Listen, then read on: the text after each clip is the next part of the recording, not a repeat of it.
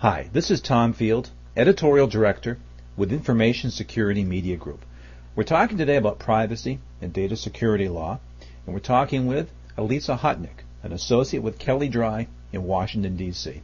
Elisa, thanks so much for joining me today. Oh, you're very welcome. Glad to be here. Just as a little bit of context for our audience, why don't you tell us a little bit about yourself, your firm, and the work that you do, please? Sure. Well, we handle all sorts of consumer protection matters. So anything that the Federal Trade Commission, state attorneys general, and private litigants, usually class actions, bring affecting where consumers have issues of concern to them. I focus particularly on privacy and information security concerns. So this would be business obligations to protect data, business obligations on how they use that data, how they disclose that data, the exchanges of that type of information with third parties. So, Elisa, what are the types of cases that you commonly would handle relevant to privacy and information security? Well, I can give you kind of a snapshot of my day-to-day. We counsel clients businesses who obviously they have employee data, they have customer data, they have prospective data, and we walk through what are their obligations based on existing law on how they handle that data, how they protect that data. And then there's questions, because consumer protection law is got a lot of gray areas. So what are the trends? What are things that they should be thinking about and they should be doing to make sure that they're adequately handling that data in appropriate ways? So there's the counseling aspect. What we've seen more the case kind of in the past few years and really going forward is a much more active front. So this would be representing clients as they have a data breach and certainly walking through all of those obligations to make sure that they take care of those obligations appropriately. And then there is the reactive sense where they are being investigated by the Federal Trade Commission or the state attorneys general for practices related to personal information, whether it's associated with a data breach, which we've done, or it's associated with how they're just handling personal information of customers, or advertising issues, certain representations they've made about their practices that the Federal Trade Commission, for example, does not think is accurate or potentially maybe misleading. Well, Lisa, at times this year with the Heartland data breach, Chase Bank just reported one, it seemed like almost this is the Chinese year of the breach. It's just come up so frequently. And that has a lot to do with more about those disclosure obligations. It's likely that the breaches were always happening. I think we're so much more aware of them now because of two things. One, the obligations based on 45 states, they have to notify, and it's increased public awareness so that we now pay attention to this, and we have a lot more questions about breaches, which calls a lot of those facts and bring them into the public sphere as people are concerned about identity theft. Now, one of the things that strikes me in your profile is that your counseling includes advising companies on what to do following a breach. And that just struck me as such a relevant question to our audience. When there is a breach, what should organizations immediately be doing? You know, and it's such a critical question, and it's one that a lot of dollar signs, I think, hang on, because we all have busy day jobs, right? And so there's one crisis to the next, and it's hard sometimes to prioritize or differentiate what's the more immediate crisis. Is it somebody who's on the phone to you now, or is it other issue that kind of bubbled up in an email? And with data breaches, sometimes it really does just bubble up from an email, and you can really minimize the company's exposure if you take news of a potential security breach very seriously, and there is quick action to get to the root of the problem. And I'll give you an example.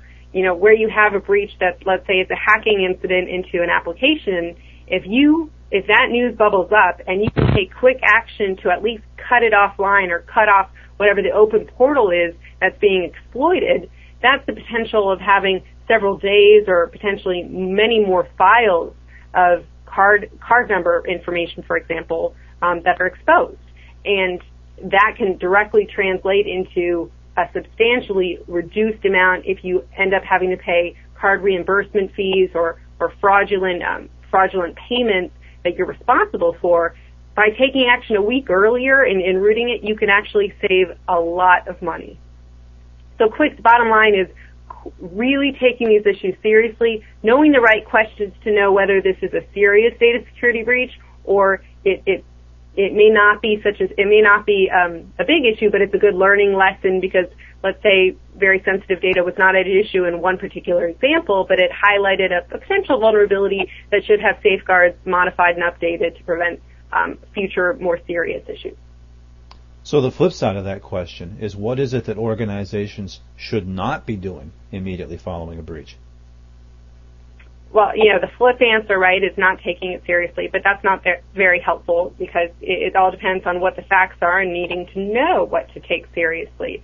So I think being well-versed enough to be able to quickly have your team, and that, it's kind of a blend of what you should be doing and what you shouldn't be doing, but if you've got the right stakeholders already in place, so you've got your task force on data breaches, so you have the right folks being able to look at a certain set of facts and make an informed judgment for the company as to what are the next steps, right? So by putting all of responsibility on this type of issue on, let's say, an IT part of the organization or just legal, I think you do a disservice to the company. It's really a multi-part effort to make sure you get to the right decision. And I suppose that you want to be the one talking to your customers before somebody else is. You always want to be. In a lot of these situations, it doesn't always work that way. It may be that a customer found out first because their card was used fraudulently and they were pretty quick to call Visa. So you're better off if you can figure it out internally before an external source finds out before you and lets you know, because by then, unfortunately, usually a lot of time has passed by, and that means that your company was more exposed during that time. You mentioned some of the state privacy legislation. You talked about the 45 states that have it, and two that come to mind immediately are Massachusetts and Nevada, which have got some new regulations that have either passed or pending. Now, what trends do you see here with the state legislation, and I wonder if you envision national privacy legislation coming anytime soon? Well, it's a good point. You raised Massachusetts and Nevada, and what we see there is the only change is you've got a few states that are now getting very specific on what they mean with data security safeguards. What we saw before that was you had more general laws, like the FTC talks about unfair and deceptive practices and really use that as a framework to say, are your information securities unfair? And really kind of had this evolving, shifting standard without a lot of clarity. Then you had Massachusetts and Nevada that said, here's what we mean by reasonable practices. You actually have a certain performance standard that you have to meet. And I think that model has had a ripple effect, and what we are seeing is a fair amount of other states considering what other specific safeguards do we want to put companies on notice that they have to comply with. So I think you see Minnesota on putting a cost reimbursement standard if you don't meet certain safeguard obligations. So that's one example, and I think other states are certainly going to experiment with a model that works for them. So if anything, I see a lot more specificity among various states and probably a fair amount of experimentation on what that means. You've got a handful of states that already specify that if you are going to contract with vendors, service providers, that your contracts have specific safeguard language.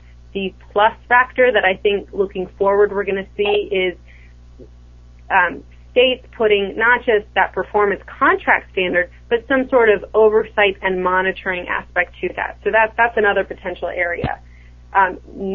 Your question is to national privacy legislation. That's certainly the demand by a lot of businesses. I think we're going to see it more in parcels. So there probably is going to be something on online marketing and a privacy bill that really addresses a lot of that. I am not confident we're going to see a federal uniform data security type safeguard, and I say that because there's a lot of different jurisdictional buckets between health types information where you have a HIPAA standard or financial information, and there are too many kind of variances there. So I think for the meantime, we're going to see more of these specific data security obligations really come from the states. Now, as you know, we've seen a lot of privacy trends this year. We've had high-profile breaches. We've got a new administration that seems to be paying a lot of attention to cybersecurity and privacy. What do you see as some of the trends that you're going to track as we go into 2010 regarding privacy and information security? Well, I think the profile has certainly been lifted over the last few years on data security, and it's been partly because of the big cases. What we're going to see going forward is a lot more aggressive regulatory action, and what I mean by that are high-profile investigations, more of them. So, for example, I think you're going to see the FTC take a lot.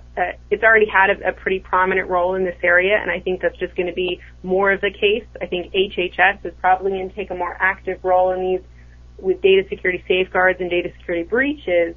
As a result, you're going to see the awareness of a lot of companies paying attention when they see big settlement figures or litigation, for that matter, and see some monetary damages as a result. That hasn't quite been the case. We've seen some examples with monetary settlements, but not from some from the regulators, but mostly it's been with the banks and with the card associations. You add those monetary figures to those settlements plus more active regulatory investigations, and it makes it a very expensive issue for companies if they're not more proactive to make sure that their data security safeguards are up to par. Sure.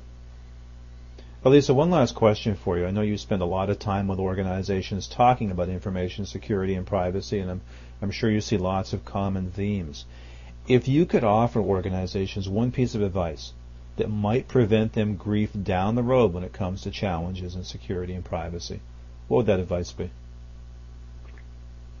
I think there's just got to be such a better communication pipeline between legal and IT. I mean, data security stuff, it's so often this is an IT-only issue, but the problem there is that there's not the same kind of mapping and prioritization in many cases because of budget constraints, because of people who, they carry a lot of roles in their one job, and unless there is a really good pipeline between having the business have a good sense of legally what they need to do and having legal know from the business end what are our options to make sure we reach that objective, I think you can get to that point where the company is adequately protected and the company knows what its obligations are. You just have such a missing gap among a lot of companies now as to what they're actually doing and what they need to be doing.